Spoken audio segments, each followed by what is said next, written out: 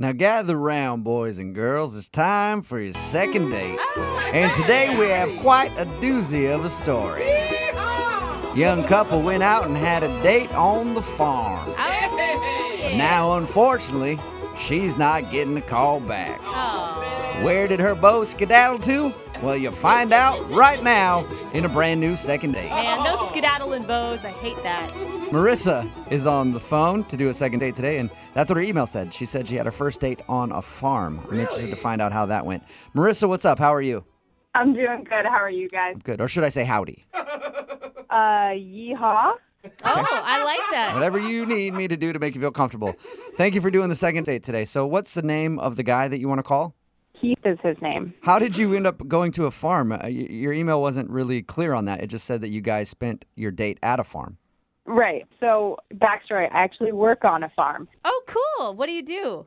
I'm a farmhand, just whatever we need to do, planting, weeding, working with the goats, feeding them, all that. Yeah. Wow. So that's what a farmhand does. Yeah. I've had no idea. Interesting. Learned something new. Yeah, we're more or less a jack of all trades. Okay. Cool. I mean, I assume you took him to the farm that you work on. Yes. How did you meet him? So I was visiting the city. I was visiting one of my really good friends from school. We just got together and were hanging out at a bar, and she had a bunch of friends coming down, and he was one of those friends.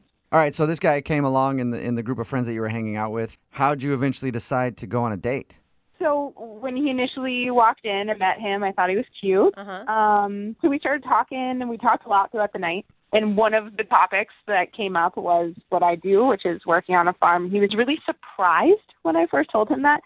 And he just kept coming back to it throughout the night, like asking me questions about what I do and how I got into it and just all these different things. Well, I could see that. It's a pretty interesting job. I've never met a farmhand. Really? Never. Wow. You guys sure are city slickers. That's huh? what I said. Like I said, I've only lived in cities my whole life. I've never been out on farms or anything. Do you think he was using it as a way to get to know you, or do you think that he was more interested in the farm than you? I thought he was very interested in me because we had other conversations about other stuff, I don't know, maybe he was competitive because I said to him, come out and see if you can handle it. So I did kind of goad him a little bit, but he seemed excited. Mm-hmm. So he came out and we spent the whole day building a goat pen.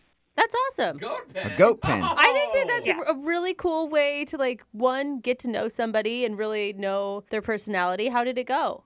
He was a trooper. He definitely struggled a little bit. I think it was tiring for him. But was he a dude with know-how? Or did you have to instruct him the whole time? No, he definitely needed the instruction. But he picked stuff up quickly. But, you're not used to using muscles like that. You get tired. If it would have been me, I'd have been like, you want me to now what? Into what?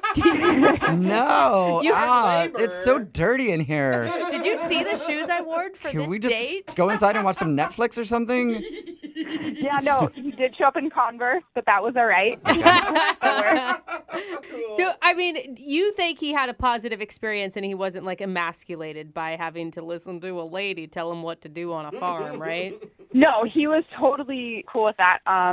There was one slightly embarrassing moment that happened. After we were finished and we got all the goats in there, we were putting down hay for them and he was bending over.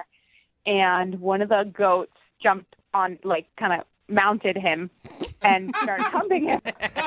So he got humped by a goat in the goat pen. I was going to ask if he got any action on this date, but I guess you just answered my question. Well, he did.